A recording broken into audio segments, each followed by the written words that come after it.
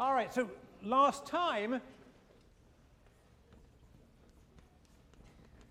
we started to study imperfect competition. We looked at the Cournot model, but the bigger theme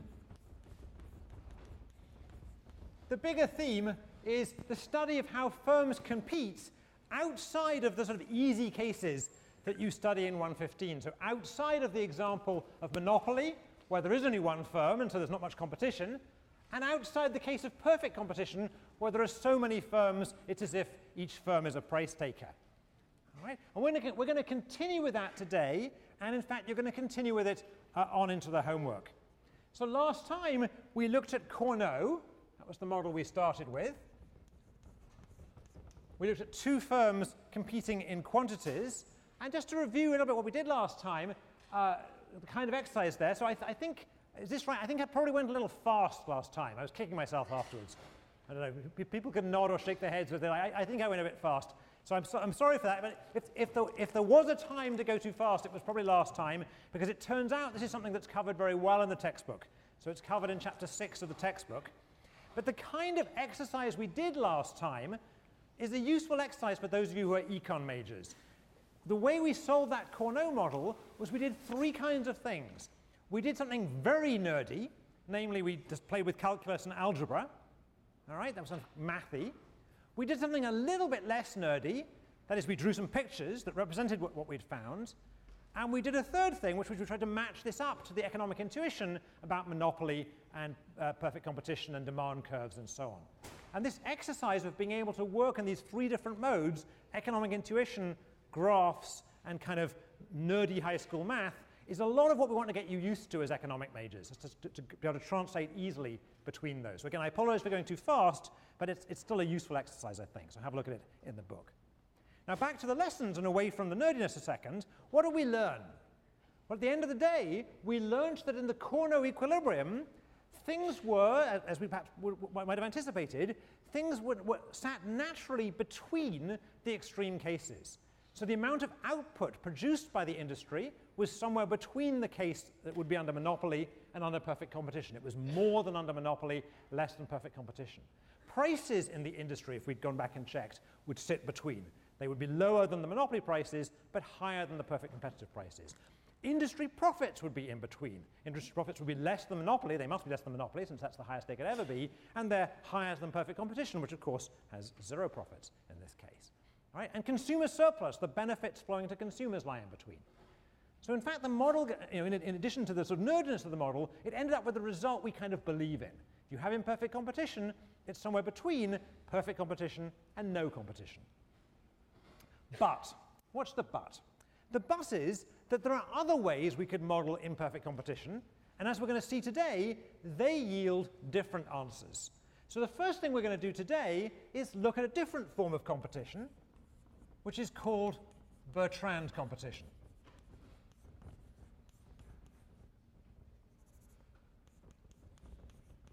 So Cournot was competing in quantities, and Bertrand is competing in prices. All right? And just a quick check, and this is not for the camera, how many of you have seen Bertrand competition before? So a good many of you. So this is going to be review still. Again, for those of you for whom which it isn't review, don't worry. Don't worry. We'll do this relatively quickly, but I hope I won't rush it like I did last time. If it's any consolation, when I feel I've rushed a lecture, I have a sleepless night. So if you had a sleepless night because you're worried about it, think of, I'm having a sleepless night too about that. All right. So there's two firms, just as there was before, and just as there was before, so the players are those two firms, and just as there was last time, they're producing an identical product.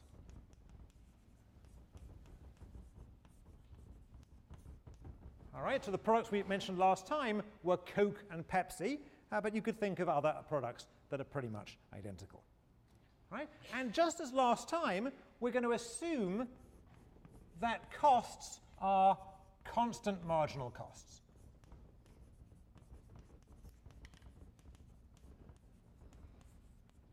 we'll assume that constant marginal cost, just as it was last time, is equal to C. Just to remind those people who are not economics majors what that means, it means if I produce 1 unit, then it costs me C to produce. If I produce 2 units, it costs me 2C, 100 units, 100C, and so on. All right? Now what's different here from last time, well, I've already told you, but I'll repeat it. This time, however, instead of setting quantities, instead of just deciding how much Coke and Pepsi to produce and spewing it out in the market and letting prices take care of themselves, this time the firms are going to set prices and let quantities take care of themselves. All right, so the strategy set this time are prices. And again, so we don't get confused, normally we use S for strategy, but let's use P since they're prices. So they're going to be P1 will be the price of good 1, of firm 1, and P2 will be the price of firm 2. And the strategy set formally, let's just to simplify here, let's assume that for each firm I, they can set their price anything bigger than 0 and anything less than 1, just to keep life simple. All right? So this is a little bit more realistic, perhaps. Right? It's perhaps more realistic to think of firms actually thinking about what prices to set and then adjusting the quantities they actually ship based on demand. All right? It depends. I don't want to be too rigorous about that because you could imagine the other way around. But this, if you talk to managers, this sounds more realistic, at least for retail goods like Coke and Pepsi. All right. So we know how prices are set. They're set by the firms. So the next question is, where do the quantities come from? All right? So where do the quantities come from? And they're going to come from demand. And let me use a big Q of P, to be the total quantity produced, sorry, the total quantity demanded in the market. So this will be the total quantity of goods produced by firm 1 and goods produced by firm 2 that are consumed. All right? So this is the total quantity of Coke plus Pepsi. All right? And we're going to notice there's no subscript on this P, and you'll see why in a second. So we'll assume, just to make life simple, that the total quantity produced is 1 minus P. And I'll say this and then write it more carefully, where P is the lower of the two prices. All right? So the total quantity demanded is 1 minus P, where P is the lower of the two prices. All right? Now, to make that lower of the two prices comment a little bit more rigorous, let's figure out what the demand actually is for these firms. So what's going on here? So let's look at the demand for firm 1, all right, which is going to end up being the quantity that they sell. So that's going to be Q1. And what's that going to be? Well, it's going to be 1 minus P1 if they're the low-price firm. So if P1 is less than P2. Right? So if they're the low-price firm, if Coke is the low-price firm, only Coke sells in the market, there's no Pepsi in the market, and 1 minus P1 quantity of Coke is sold. It's going to be 0 if P1 is bigger than P2. Right? So if Pepsi is the low-price drink in the market, then no Coke is sold at all. And it's going to be 1 minus P1 over 2 in the case where Coke and Pepsi cost exactly the same. Right? You should already be realizing this is not exactly realistic. Right? We're making a lot of very strong assumptions here. But nevertheless, it's going to be instructive to look at this model. All right, so I've got the firms, they're the players, I know what their strategies are, I know a little bit about the structure of the market, I still need to tell you what payoffs are. And just as last time, the firms are going to try and maximize profits. All right, so what's the profit for firm 1 going to be? And I won't bother to write it separately for firm 2. It's going to be the quantity it sells times the price it gets for that quantity, minus that quantity it sells times the cost it incurs in producing that quantity. So again, it's for firm 1, it's the quantity it sells times the price, this is its revenue, minus the quantity it sells times C, the cost, this is its cost.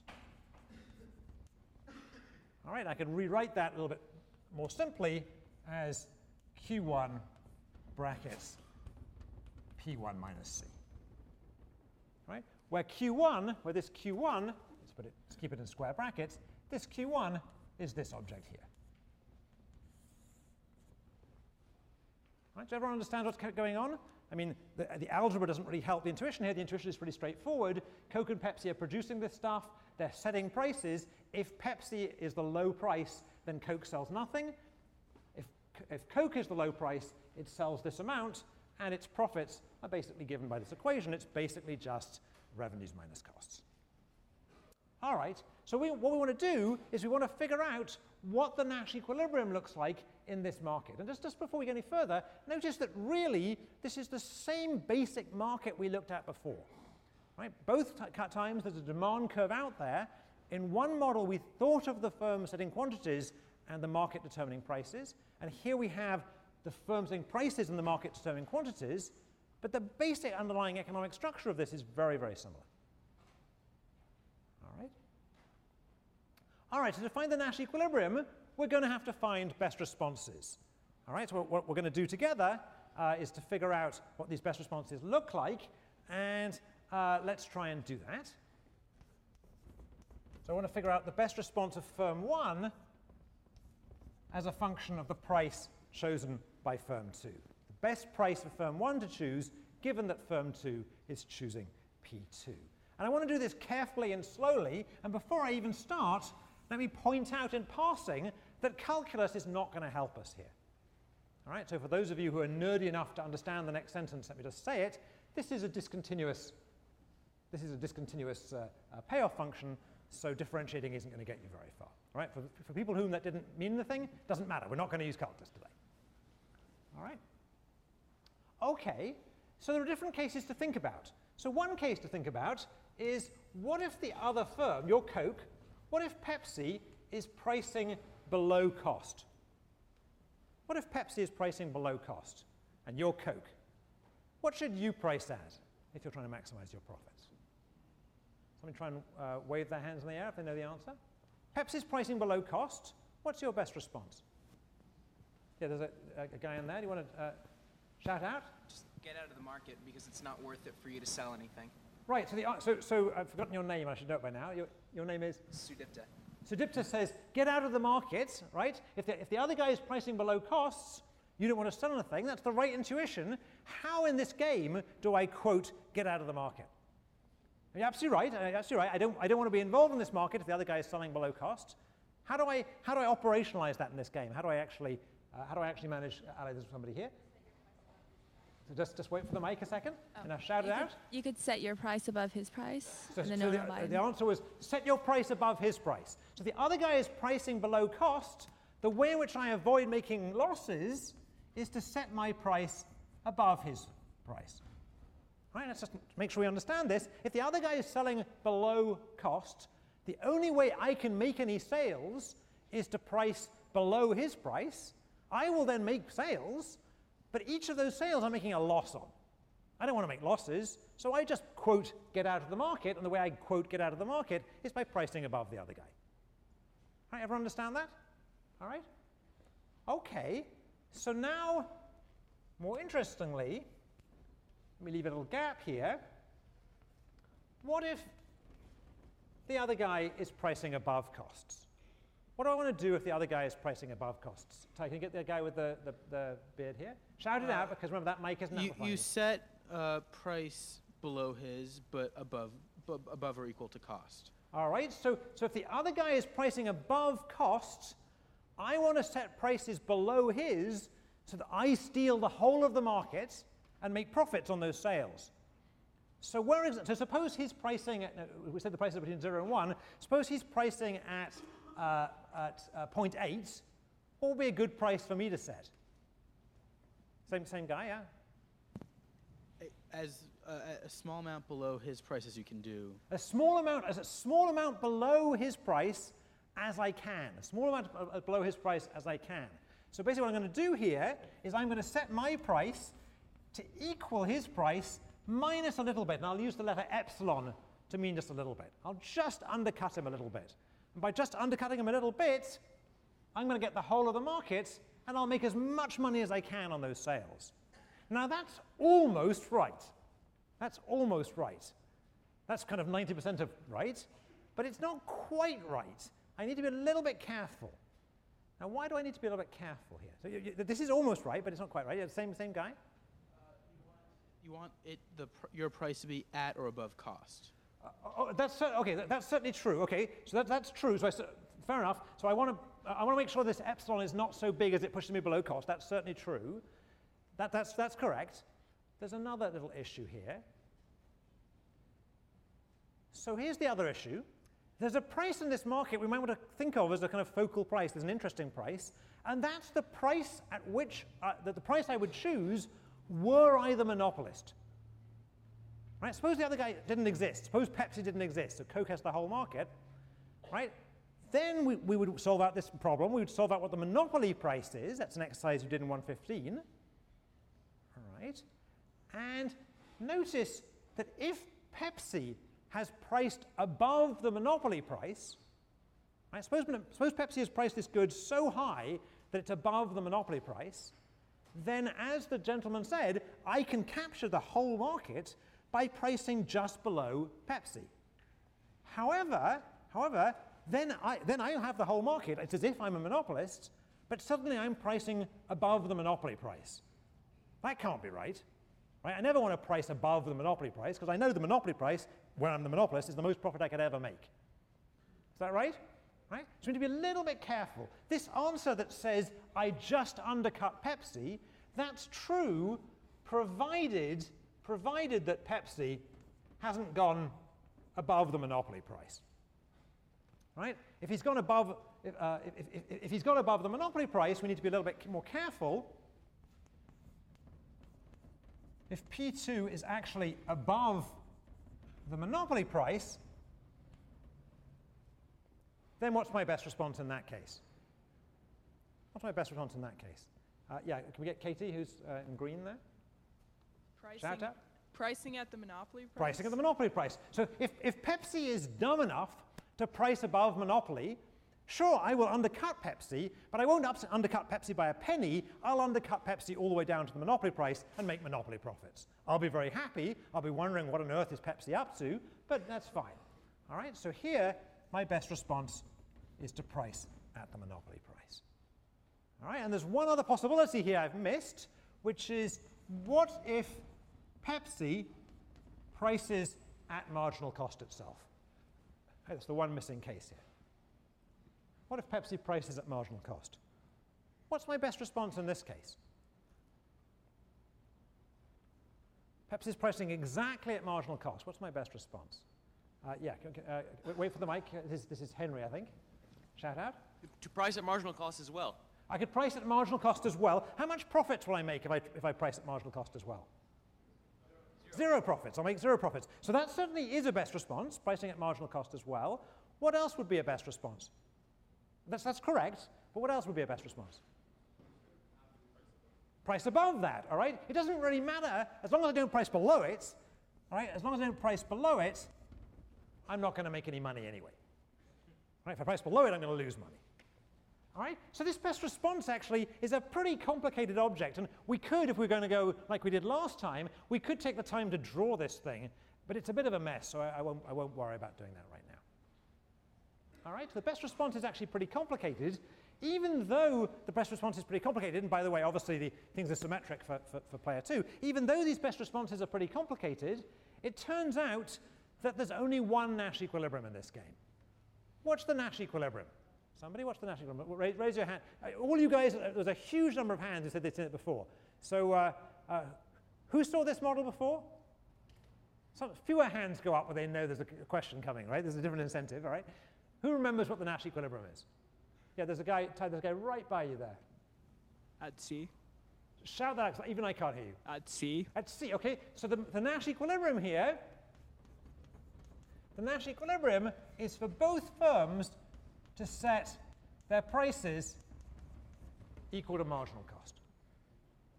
And you can check that both firms are then playing a best response, so that's all right. If firm 2 is charging C, then a best response for firm 1 is to set, let's put the ones in here, is to set price equal to marginal cost. And if firm 1 is setting pricing at marginal cost, then conversely, a best response for firm 2 is to price at marginal cost. Right? Slightly harder exercise is to check that nothing else is in Nash equilibrium. Well, let's think about that for a second. Suppose firm 1 is pricing at marginal cost, and firm 2 is pricing at something higher, at C plus, I don't know, 3 epsilon, a little bit higher. All right, suppose firm 1 is pricing at marginal cost, and firm 2 is pricing at C plus 3 epsilon. Is this a Nash equilibrium? Let's think about firm 2 first of all. Is firm 2 playing a best response to firm 1? Is firm 2 playing a best response to firm 1? So I claim it is, right? Well, let's just check carefully. Firm 1 is pricing at marginal cost, right? The best response if the other guy is pricing at marginal cost is to price at marginal cost or above. And this is marginal cost or above, so this is a best response. So firm 2 is playing a best response. This is a best response for firm 2, given that P1 is at C. What's the problem here? Why is it, nevertheless, I claim this is not a Nash equilibrium. Why is it not a Nash equilibrium? Who has an incentive to deviate? So can we get the guy way at the back, way at the back by the door? Go ahead. Shout out. Firm 1's going to want to produce at C plus 2 epsilon. Exactly. This is not a best response. This is not a best response. And the reason is that the best response for firm 1, if firm 2 is charging C plus 3 little bits, is to price at C plus 2 little bits. Thank you. All right? So it turns out it's pretty easy to check that this is the only Nash equilibrium in the game. All right. Now, what's the lesson we want to draw from this? Well, as an exercise in game theory, that really wasn't very hard. All right? As an exercise in finding Nash equilibrium, by this stage in the course, most of you are looking at that saying, that wasn't hard. So what's the point here? The point is that in this game, in which firms competed in prices, even though there were only 2 firms in the market, right? Only one firm more than monopoly, right? We get a dramatically different result than we had last time. In particular, we find that prices in the market are equal to marginal cost. We find that profit in equilibrium is equal to what? 0. And we find there's lots of consumer surplus because prices are really as low as they ever could be. In fact, the outcome here, this equilibrium here, is, for all intents and purposes, the same equilibrium we would have had there been thousands of firms in the market and had this been a perfectly competitive market. Right? So even though there's only 2 firms here, with price competition, identical products, we end up with an outcome that looks exactly like perfect competition, except that for the fact there's only 2 firms. Right? So the outcome is like perfect competition, even though there's only 2 firms. That's a pretty surprising result. It would suggest, think about this as a policy thing. So if you believe this model, if you think this is really an accurate model of society, and you're a regulator working in the Department of Justice, or you're a judge trying to judge some monopoly case, or you're a commissioner on the European Court, or whatever, trying to judge some competition case, all you'd worry about is getting 1 competitor in each market, 2 firms in each market, and you'd be done. Right? You wouldn't worry about entry beyond 2. All right? Now, my guess is we don't believe that. We don't believe that. All right? We'll come back to that in a second, but let me make a different remark before we get there. Is that me doing that? Let me move this down. All right. Still doing it, okay. It's probably the wire. Sorry. Check the belt pack on the room microphone, which is... Let me just remove it and I'll shout. Okay, I'm going to shout now. Can people still hear me? Can people still hear me? Yep, okay, thank you. All right, so we'll have to turn down the other mic a bit. All right, so what's another thing to remark here is even though we looked at essentially the same market as we looked at last time, and we didn't make any really significant change, we just said instead of thinking of them pricing in, setting quantities, think of them setting prices, these were just thought experiments, we ended up with a radically different outcome. All right, so another lesson here is the same setting as last time, as Cournot, but with a different strategy set, a different way of thinking about what they're doing, led to a very different outcome.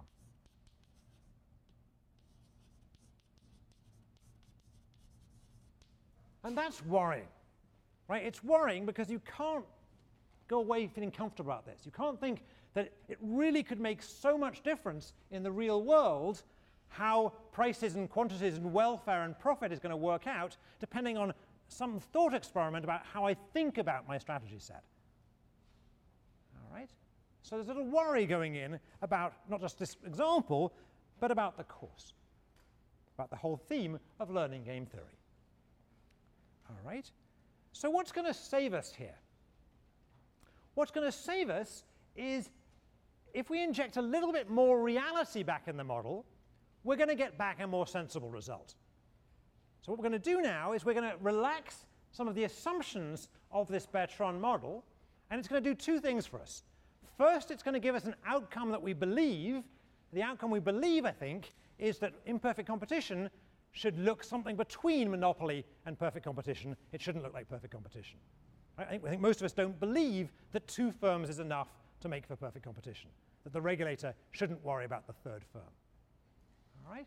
And the second thing it's going to do from a more theoretical point of view is it's going to suggest to us that actually things aren't quite as bad as we thought. In fact, if we model this more carefully, we'll get roughly the same prediction either way. All right? So what's the assumption we're going to change? Well, before I say that, I should say I'm not going to change it. You are. All right? So rather than go through this again a whole third time, I've gone through it once in quantities and once in prices, I'm going to get you guys to do it this time by having you do it on a homework assignment. And, well, why? Well, partly because I think it's a good exercise, but also I don't want this class to be a class where you sit there, you know, with your cup of Willoughby's coffee, if needed to keep awake, and you watch me solve models, because that's not how you learn. What I want this class to be is a class where at least sometimes, like in this homework assignment, I set up a model for you, or set up the story for you, and then you have to actually figure out how do I set this up properly and how do I solve it out. Because in the end of the day, if game theory is going to be useful for you in your later lives, whether it's in dating or in running a company or whatever it happens to be, you need to be able to go from the story to the model. All right, having said that, I'll tell you what the homework assignment is going to be about. The assumption we're going to change is the idea that products are identical. Right, so we're going to look at a case, I need a new board, where products are differentiated.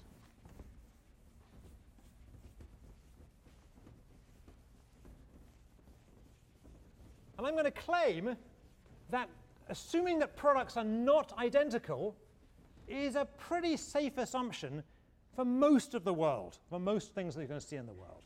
So we're going to look at what are called differentiated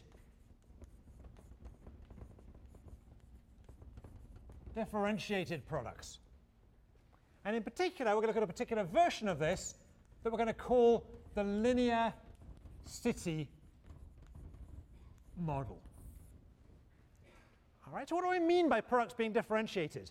So I started off with an example that's pretty bad for this story, namely Coke and Pepsi. Now, be honest, how many of you in a blind taste test can taste the difference between ordinary Coke and ordinary Pepsi? Oh, quite a few. OK, that's good for my case, right? So a number of you think those are different products, right? So a number of you, even if the price was just a tiny bit different, might have a preference for one rather than the other. So without getting in trouble by putting the camera on you, how many of you would have a preference? If the prices were essentially the same, how many of you would have a strict preference for Pepsi? And how many would have a strict preference for Coke? And how many would have a strict preference for Diet Coke? That's amazing. That stuff's, oh, never mind. Okay. Okay, but you're making my point. The point I'm trying to make is products are not identical. All right? Products are not identical. Okay? For the most part, there's a little bit of difference between products, and that's actually going to, if we inject that little bit of realism into the world, it's actually going to help us. So what would we like? We'd like a model in which firms set prices, because for the most part, we think firms do set prices, not quantities. Not always, but for the most part. But we'd like a model that yields an outcome that looks, that when you only have two firms, looks somewhere between monopoly and perfect competition. So we'd make an outcome that looks a little bit like Cournot, but we'd like the strategy set to be prices. And this is going to do the trick. This is going to turn out to do the trick, as you'll find out in your homework assignment. So how are we going to model this on the homework? The way we're going to model differentiated products is to imagine, just to take a simple example, imagine a city, and this city has one long straight road through it. So this city is not a city in New England, it's a city in the Midwest where everything's flat and the roads just go completely straight. All right? And you can think of it as being, I don't know, a mile long, doesn't really matter. All right? Let's think of it as being a mile long. And we're going to assume that consumers are evenly spread along this city. Right? Consumers are evenly spread along this city. So there's basically consumers everywhere, they're evenly distributed. And we're going to assume that one of these firms, let's call it firm 1, sits at point 0, and the other firm, firm 2, sits at point 1. Now this is what you're going to do in the homework assignment, but let me just make the argument that you could also imagine firms sitting somewhere between 0 and 1, right? We could do a more general job if we wanted to. But for now, let's assume that one of these firms has its shop at one end of the town, and the other one has its shop at the other end of the town. All right? So let's think about a particular consumer. So suppose this consumer is here, point Y, say. All right? So notice that this consumer is a distance y away from firm 1. So if she consumes from firm 1, she has to walk a distance of y. All right? And she's a distance of 1 minus y from firm 2. Is that right? So if she consumes from firm 2, she has to walk 1 minus y. All right? Right? That's going to turn out to be key in our model, as we'll see in a second. All right? So firms, as before, are going to set prices. And I won't write everything down because it's all written down on the homework assignment, which is already on the web. But in fact, firms are going to maximize profits, aim to maximize profits. Firms are going to have constant marginal costs. We'll make one other assumption to keep life simple. We'll assume that each consumer buys one and only one product.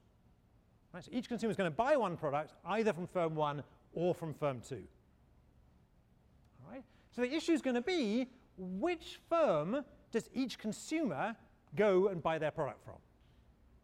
Right? Which firm does each consumer choose? And we'll assume that each consumer chooses the product whose, and I'll be careful here, whose total cost to her is smaller. And what do we mean by total cost? Well, let's just look at for the consumer at point Y. For example, for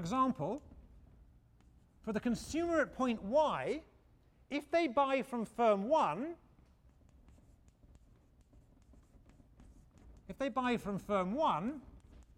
then they pay the price, P1, which is set by firm 1, but they also have to pay a transport cost, the cost to them of having to walk all the way there and walk all the way back. All right, and we'll give a name to that transport cost. We'll say it's T y squared. Right, so y is the distance they have to travel, right?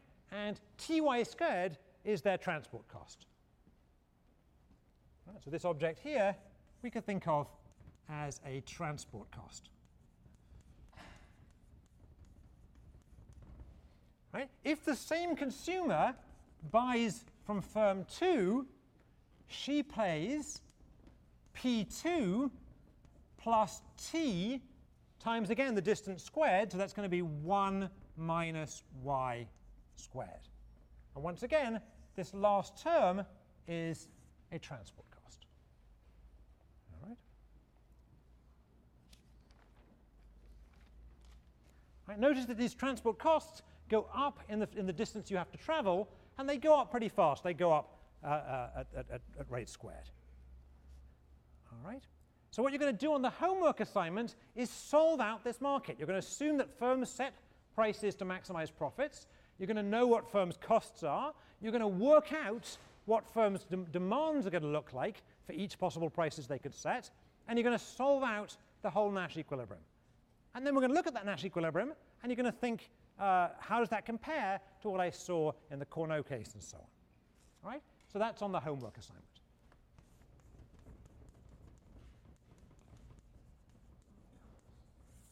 But before I leave this, let me just point out that this is a little bit more general than it might appear. So here, I've treated what makes products different as being where the shops are located. Right? So here I've interpreted these terms here as transport costs, and I've interpreted what makes the products different is the fact that one of them is selling at one end of the town, and the other one is selling at the right-hand end of town. All right? But actually, we could consider this model more generally. Let's just do so briefly here. So let me just redraw the town. Here's my town again. All right? I don't have to regard this line as being distance along the high street of the town. It could be something else about the product. So for example, in whatever it is you guys imagine makes Coke and Pepsi different, it could be that thing.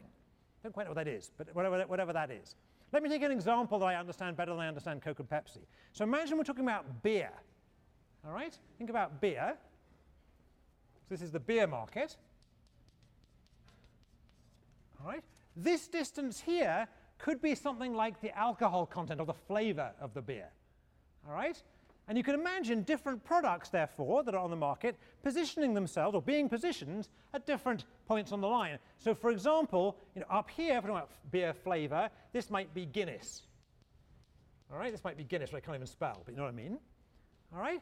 And if you think about the drinks industry more generally here, rather than just beer, this would be Guinness. This would be Poland Spring. All right? This is water. Right? And everything else would be in between here, all right? So if we just go a tiny distance in here, all right, this is Bud Light.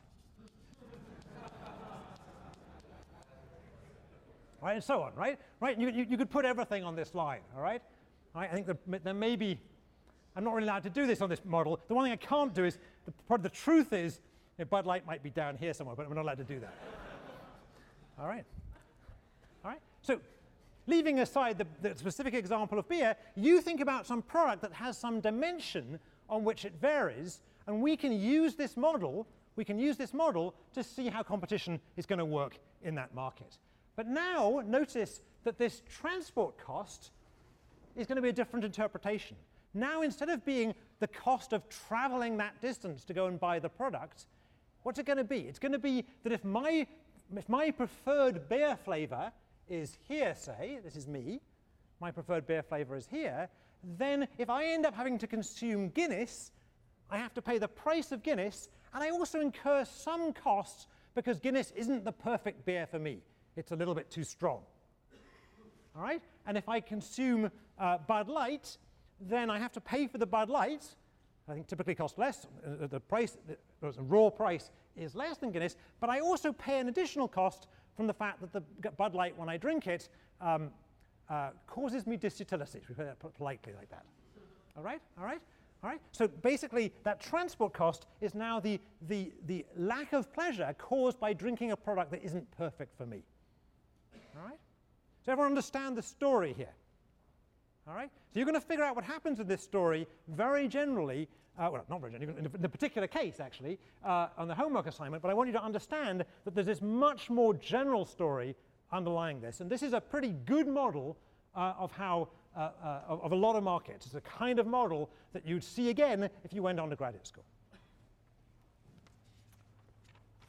All right. Now I want to spend the rest of today doing something quite different. But you'll see it isn't all that different.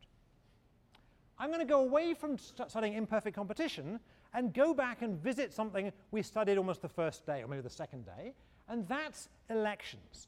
I want to go back to elections, and why do I want to go back at this point? Well, one reason I want to go back is you'll notice I've been putting up these lines on the board, and when we visited elections on the second day, we said that you could think of that line on the board as being not just left-wing, right-wing politics, but also some dimension of product. So I want to go back again. Now we're considering the line on the board as being flavor in beer or location in a town. And I want to go back to politics now and go back to the interpretation we started with so that left and right will end up being left-wing politics versus right-wing politics. Right? So I'm going to take the same basic idea back to the politics model. And we'll spend the rest of today in politics. So we're going to be doing political science, or political science as it meets game theory, for the rest of the day. We're going to study something called the candidate-voter model. Candidate-voter model. Right? And this model is going to look a lot like the models we looked at already a few weeks ago. In particular, as advertised, there will be a line, and this line will go from 0 to 1, and the left-hand side of this line will represent the left wing, and the right-hand side of the line will represent the right wing. So that's the same as before. And as before, as in the Downs or Hotelling model we discussed already a few weeks ago, we're going to assume that voters are evenly spread along the line. All right, so we're going to assume even distribution of voters on the line. And we're also going to assume, just as we did last time, that voters are going to vote for the closest candidate.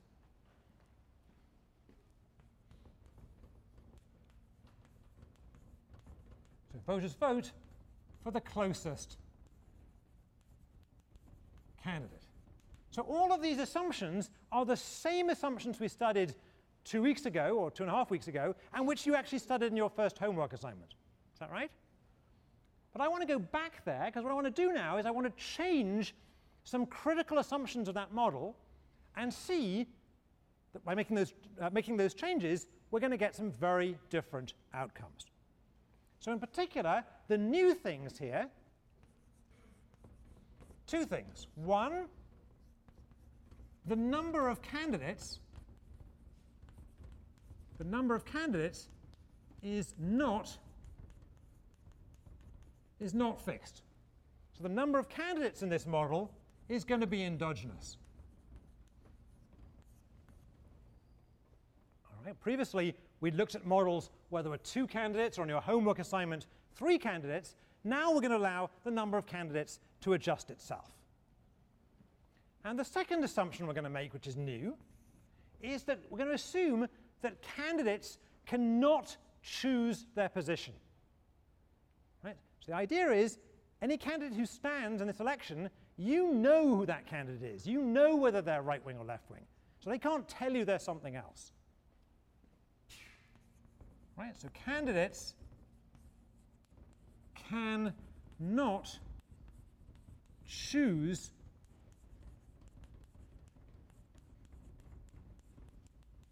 their position. All right? So this is a subtle thing, right? Because you think about the current election, there's a debate about whether Hillary Clinton, for example, can choose right now to be at the center of the Democratic Party, given her past history of votes, for example, on the Iraq War. Or on the other side, there's a debate about whether Mitt Romney can choose to be, I guess he's trying to choose himself to be on the right-hand wing of the Republican Party, given he has a record of government as being governor of Massachusetts when he provided state health care, for example. All right? So it's quite difficult in the real world for candidates to position themselves. Voters tend to know that those candidates have track records. That's something we mentioned already 2 weeks ago. We're going to take that fixed now. We're going to assume you know who these candidates are. All right? So what are we actually going to assume? We're going to assume that each voter in the model is a potential candidate. So this is, I think, a nice idealized version of American politics. Each of you who is above 18 and is an American citizen and was born in America, and maybe you have to be more than above 18, above whatever it is, whatever the rule is, whatever the Constitution says, each of you can potentially stand up now and say you're going to run for president. Right? I'm guessing all of you are ruled out by age, actually. There's some rule in the Constitution, but never mind, let's pretend that's not there. Right? So the idea of the model is each voter is a potential candidate. All right, that's a very appealing assumption, I think, in a democracy.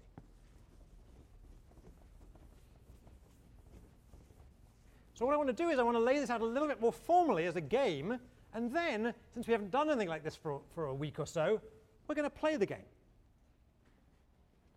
All right, so you're about to play this game, so pay attention, please. All right, so who are the voters? Who are the players? The players are the voters. Right, the voters or candidates, whatever you want to call them. Candidates. Depending on where they stand. In this game, they're going to be you. And the key strategy here, essentially, the strategy is going to be very simple. The strategy is, do you run or not? The reason that's going to be the strategy is that voting's not going to be difficult. You're always going to end up voting for the candidate who's closest. All right, so the only really relevant strategy is to run or not to run, to stand or not to stand. All right. So just to make that clear, voters vote for the closest running candidate.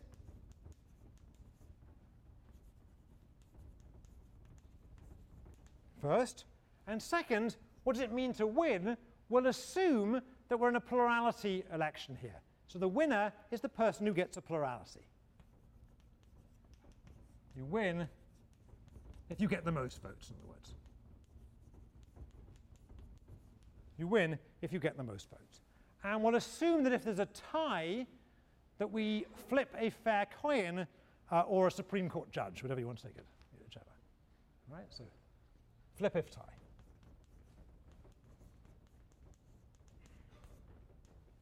All right? And the payoffs in this game are as follows. We'll assume that there's a prize for winning. So if you win the election, you get a prize equal to B. All right? We'll also assume that there's a cost of running. So if you enter this election, win or not, you incur a cost of C. And we'll assume that B is greater than or equal to 2C. And actually for today, let's just keep things simple and assume it's actually equal to 2C. All right? But that's not the only part of the payoffs. There's also a part of the payoffs that's analogous to forcing me to drink Bud Light or forcing the Pepsi drinkers to drink Coca-Cola. And what's that? That's if, regardless of whether I run or not, if some other candidate is elected other than me, then they're not going to have my ideal policies. All right? So it's going to cause me unhappiness, it's going to cause me disutility, having a candidate win who's far away from me. All right? So there's going to be an extra thing, and so if if your position is x, if you are at x on that line, and the winner of the election is at y, then you pay a cost of minus x minus y, the absolute distance between you and the winning candidate. So again, if you're at x and the winner's at y, it hurts you minus the distance between x and y in terms of your unhappiness at having a winner who's far away from you winning. So let's do an example.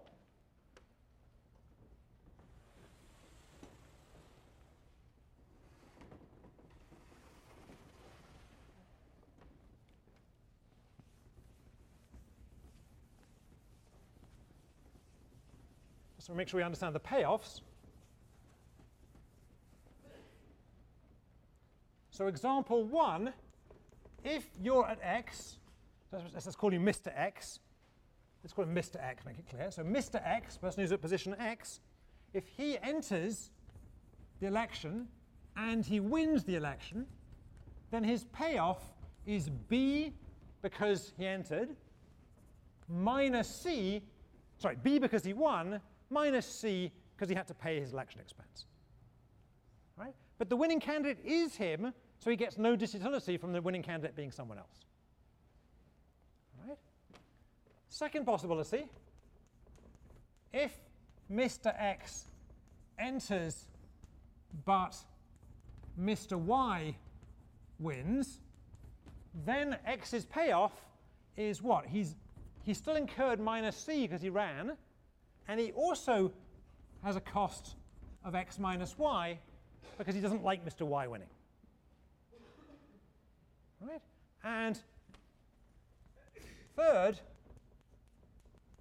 if Mr. X stays out, but Mr. Y wins, then Mr. X's payoff, he doesn't win, so he doesn't get B. He doesn't lose C because he didn't run, but he still has this disutility minus x minus y because he doesn't like y winning. All right? Does everyone understand this game? Everyone understand the game? They do not understand the game at this point. All right, so in principle, we could play this with the whole class, but let's single out a particular row of the class. So I'm going to come down here, and I guess eventually, well, I'll grab it in a minute. All right, so I'm going to use this row, I think. This row, OK? This row. Just everyone in this row stand up a second. Okay, and this row stand up. All right. This is the row of potential voters. Sorry, they're the voters. They're also the potential candidates. All right. So we need to have a convention here, whether we're viewing this from the perspective of people behind them or people in front of them. Let's view it from the perspective of people in front of them. Oh, I got an R. OK, I'll do the other way around. People from behind them have the perspective. OK. So this gentleman here, whose name is Andy, thank you. So Andy is our crazy right-wing guy. All right. And Sidipto is our crazy left-wing guy. Right, everyone else is in between. There's 1, 2, 3, 4, 5, 6, 7, 8, 9, 10, 11, 12, 13, 14, 15, 16 people here. Let me add, make it 17 people so we have an odd number. So go and sit in that row. Yeah. Let's go sit somewhere there. OK, now we have 17 people. It's a bit easier. All right. Just want to avoid obvious ties. OK. All right. So how's this going to work? Everybody sit down again, but don't keep your books handy because this is going to be pretty aerobic. All right? So these are the potential voters, and each of them is in the position that Fred Thompson was in 2 weeks ago in the Republican primary when he's deciding whether to run or not. All right?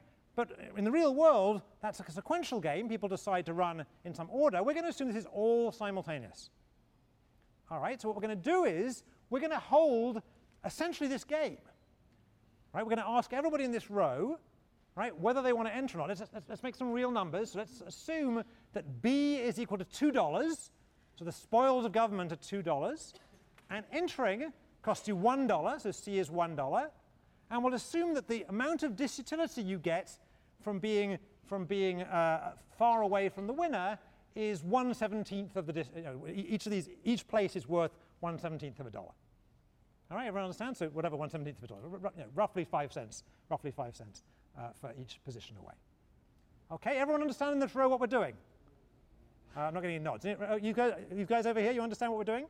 All right. So on the count of three, anybody who's entering this election is going to stand up. Ready? 1, 2. Okay, what? That's the opposite of what's happening with the Florida primary. Yeah. Question. I'm sorry. Go ahead. Stands up on the kind of You guys have to decide whether you, okay, so if you're running, you stand up. Okay, if you're standing, you stand. All right, if you're standing, you stand. All right, let's try again. 1, 2, 3. Come on. All right, stay standing, stay standing. And I'll come around a second. All right, so here's our election, and it's between which way down do we do it? This is our left-wing candidate. This is our moderate left-wing candidate, whose name is Alex, and our kind of centrist candidate, maybe even the centrist candidate, whose name is Beatrice. All right. So this is the election. Who's going to win this election? Right? Beatrice is going to win this election, right? Let's just check that. Beatrice is going to get, for me too, Beatrice is going to get all of these right-wing votes, right? Beatrice is also going to get 1.5 of the votes in the middle, so what, right? So this vote and half the Pearson guy's vote, right? And I've forgotten your name already again. And Alex is going to get all the left-wing votes, but there aren't enough left-wing votes here, right? So Beatrice is going to win. All right, so Beatrice won this election. Is this array a Nash equilibrium? Is this an equilibrium? How do we know it's not an equilibrium?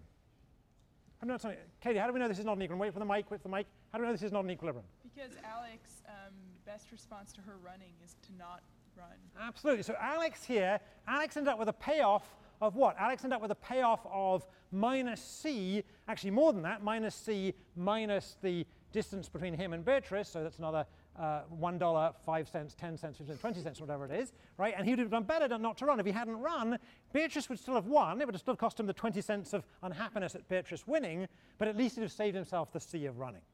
Everyone see that? Let's try it again, okay? Okay, same row, but don't hesitate so much this time, right? Count of 3, you've got to just go or not. Everybody in this row close their eyes. So you can't look around you. Close your eyes. We can do all sorts of nasty things. Close your eyes. All right? Mercy, you're still in this row, okay? All right? So, ready? All right? So, 1, 2, 3. All right, you can open your eyes again. All right, so now what happened? We end up with 2 centrist candidates. Let's see what happened. So we have Beatrice, and your name is? Claire-Elise. All right, and Claire-Elise is going to get her own vote plus 1, 2, 3, 4, 5, 6, 7, 8 votes. And Beatrice is getting 1, 2, 3, 4, 5, 6, 7. How did I end up with 8? I had an odd number. 1, 2, 3, 4, 5, 6, 7. It must have been a number 4. Okay, so Claire-Elise is going to win this election, all right, because you've got 1 more vote. Now here we ended up with 2 centrist candidates, which is a result pretty close to what we saw in the hoteling model. Is that right? Is this an equilibrium? So check I counted right. 1, 2, 3, 4, 5, 6, 7, 8. And so 1, 2, 3, 4, 5, 6, 7. I guess they do count right. So Claire-Elise turned out to win this. I counted that correct. Oh, there's another vote hidden behind there. I didn't see you. I didn't. Yeah, okay, so let's just try again. So 1, 2, 3, 4, 5, 6, 7, 8. I apologize. Beatrice won this election. I apologize. Beatrice won this election. All right. Is this an equilibrium? How do we know this isn't an equilibrium? Because Claire-Elise would rather not have run. Is that right? All right, let's try once more. All right, down again. Close your eyes again. Let's just to keep life interesting, let's switch to this row. Can we switch to this row, okay? All right, so this is our row now. Everyone understand this? Close your computer so you can get up without destroying thousands of dollars of technology. All right, this is our row. And at the count of 3, we're going to see who's going to run, OK? Everyone understand the game? All right. Close your eyes. Close your eyes, madam. 1, 2, 3. All right. All right. So OK, so it's obvious he's going to win this election. Is that right? All right. And just ask the question, is this an equilibrium? Is this an equilibrium? Is he in the, let's count. 1, 2, 3, 4, 5, 6, 7, 8, 9. He's going to get 10 votes. There are 10 votes, including himself, there are 10 votes here. I can't count correctly. 1, 2, 3, 4, 5, 6. Is he actually the center guy here? I don't think he is the center guy here. All right? So I claim, if I've counted correctly, that this actually isn't an equilibrium. Right? Who can deviate and do better here? Yeah, this guy. Stand up a second. Whose name is John. So had John entered, if I've counted correctly, let's pretend I have, John would actually have won this election because John is actually further to the center. All right? All right? OK. So thanks for a second, guys. I'll come back to this in a second. All right? All right. Let's try and figure out how to analyze this game. We've played it 3 times. Let's try and figure out what the equilibria look like in this game. Right? This game that's going on more or less right now in the primaries. Well, I guess the entry stage of it is gone now. All right. So first of all, is there a Nash equilibrium in which no candidates stand? Is there a Nash equilibrium in which nobody stands? No. How do we know that's not a Nash equilibrium? Somebody? Somebody? Yeah. How do we know that's not a Nash equilibrium? Shout it out. Because then somebody's definitely better off by standing up. Right. If nobody stands, each and every possible candidate would do better individually. So any particular voter would do better standing. They would win the election. Is that right? All right. So clearly it's not an equilibrium for nobody to stand. That's good because we don't see that very often. All right. Is there a Nash equilibrium in which one and only one candidate stands? Yeah, so if they're directly in the center. All right, so given that we chose an odd number of people in the row, if exactly one candidate stands and that candidate is the center candidate, then that's an equilibrium. How do we know that's an equilibrium? Somebody give me the argument why that's an equilibrium. So it's in fact a correct guess, but how do we know that's an equilibrium? That's the guess part. How do we check that's an equilibrium? Yeah, Clarice. Shout out. Okay. If anybody on either side of them chose to run, they would lose. They would lose, exactly. So if anybody on either side of them runs, right, that person would simply lose. It wouldn't make any difference to the outcome. Right? If a person on the right stood, so let's just try it again. So we figured out that, that if Beatrice stands up a second, right? So here's our potential equilibrium with just Beatrice standing, right? And if somebody to the, which way are we doing it? Somebody to the right of Beatrice was to stand. So madam, if you stand a second, and your name is? Stacey. So if Stacey stands, it doesn't make any difference. She just loses. Beatrice wins anyway. It just costs Beatrice some money, right? And conversely, if Beatrice doesn't stand, and sit again a second, and the woman who's won in from the side there, so sit down a second, Stacey. And if this person stands, and your name is? If Sarah stands, it doesn't help Sarah at all. She just loses. Is that right? So there is an equilibrium with exactly one candidate, the center candidate.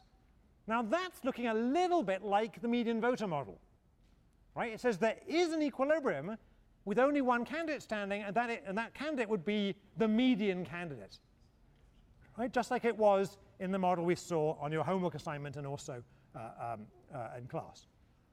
However, we're not done yet. There could be other equilibria. There could be other equilibria. All right? So let's just try and think about whether there are other equilibria. So for example, suppose now, just to make life a little bit more interesting, suppose that the voters were actually 2 rows, and just allow me the suspension of disbelief that these rows have the same number of people in them. I know they don't really. All right? So now what I want you to think of is at every political position, there are 2 voters and hence 2 possible candidates. Right? There's 2 people at every position. These 2 people are at this position. These 2 people are at this position. Right? Everyone understand that? And let's assume that the rows are the same, even though they're not. And let's examine the following thing. Suppose Beatrice stands again. Sorry, Beatrice. And the gentleman in front of him, in front of her, whose name is Robert, stands as well. So stand a second. All right. So now we have 2 candidates standing who are identical. Politically, they're identical. Right? They're right on top of each other. All right? Now, is that an equilibrium? Is that an equilibrium? After all, I mean, that looks a lot like the down to telling model, right? We've got 2 candidates exactly at the middle. Is that an equilibrium? Let me try the guy up here. No, because if someone on either side of them were to stand up, that person on the side would win. Good, good. This can't be an equilibrium because look what happens if Claire-Elise stands a second. All right? Claire-Elise is going to win all of the right-wing votes, right, ranging from crazy to moderate, right? And these guys are going to split the left-wing votes, right? So the total sum of right-wing votes is going to beat out half of the left-wing votes, all right? Right? So it can't be an equilibrium. The exact prediction of the Downs model, 2 guys right on top of each other, is not an equilibrium. Sit down again, guys. All right? All right. Let's go back to 1 row again, because it's easy to work with.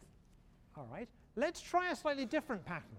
So suppose, assuming I counted right, suppose that the following candidates enter. So Claire-Elise enters, and I'm sorry I don't know your name.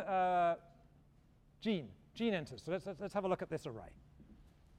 All right? And assume I got it right and Beatrice is actually the center. All right? Now, is that an equilibrium? Is that an equilibrium? Who thinks that is an equilibrium? Who thinks it's not an equilibrium? Who's waiting to see how other people vote? Well, let's check. Let's check. All right? So there's 3 possible types of deviation here that we need to check. We need to check another entrant from the outside, left wing or right wing. We need to check another entrant in the middle. There is only one possible one there. And there's a 3rd kind of deviation we should check. What's the 3rd type of deviation? One of these might choose not to run. One of you might choose not to run. Let's do them in turn. So suppose that we consider a deviation in which, and again I've forgotten your name, in which Stacy stands as well. So Stacy, just stand a second. All right? So is this a profitable deviation for Stacy? No, it's not, right? It's not. Why isn't it a profitable deviation for Stacy? So 2 reasons. Hang on, stay up there a second. One is that she loses. Right? She's not going to win this election by standing. But there's a 2nd reason why this is a really bad deviation. Why is it? What's the 2nd reason? Yes, sir. The winner is going to be farther away from her. Good. Good. So by standing, not only does she not win the election, but she actually causes the election to be won for sure by Jean, who's further away from her. That's right? So Stacey's going to pick up the right-wing votes. She's going to split the crazy right-wing votes she's going to pick up. The moderate right-wing votes she's going to split with Claire-Elise, right? And Jean's going to have all the left-wing votes, extreme and moderate. And so from Stacey's point of view, this is a double bad. She doesn't get to be president, sorry, and you end up with a left-wing president which you didn't like. Right, everyone see that?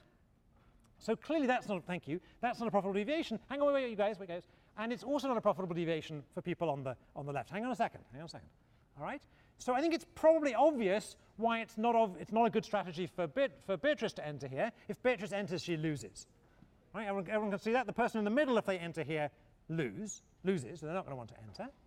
All right? So the other possible deviation we have to consider is a deviation of the form of one of these guys dropping out. All right? So let's consider it. So come back to Claire-Elise. Is Claire-Elise doing better in or out? Is Claire-Elise doing better in this election or out? All right, let's think it through a second. If she stays in, what's her payoff? She wins B with probability a half. She costs C for sure. That's a wash, right? Because B over, the way we've worked things out, B was $2, C was $1, so B over 2 minus C is a wash. All right? In terms of so in terms of the benefits of the spoils of government versus the cost of running, it's a wash for Clarice whether she enters or not. Right? But by entering, she has a half chance of winning the election. All right? So one way to think about it is the expected distance from her of the winning candidate is, with probability a half, it's herself, that's nothing, no distance, and with probability a half, it's 2 places away. Right? So an expectation, it's 1 place away. If she drops out, Jean wins for sure. All right? So the expected distance away from her of the winning candidate is 2 away. All right? Just say it again. So the cost and direct benefits of government are a wash for her. But by dropping out, she ensures that somebody further away from her wins for sure. That's bad, so she's going to stay in. And the same argument goes the other way. So this is an equilibrium. Now we're not done, and of course we're out of time. So what are we going to do when we come back next week? What are we going to do? Don't pack up yet. What are we going to do? We're going to come back to this row, and we're going to figure out not just this equilibrium, but all equilibria. Before you go, though, let's just think about it a second, hang on, so you can think about it and talk about it at home. So what we just saw was an election in which we saw 2 candidates, Jean and Clarice, who both stood very close to each other. But a different question is, hang on before you go, stand up my very left wing guy. Yeah, Sadipta, way at the end, way there. Yep, up. Yep, and stand up my very right wing guy. Here's a candidate, here's an outcome with 2 entrants in it, an extreme right wing guy and an extreme left wing guy. Is that an equilibrium?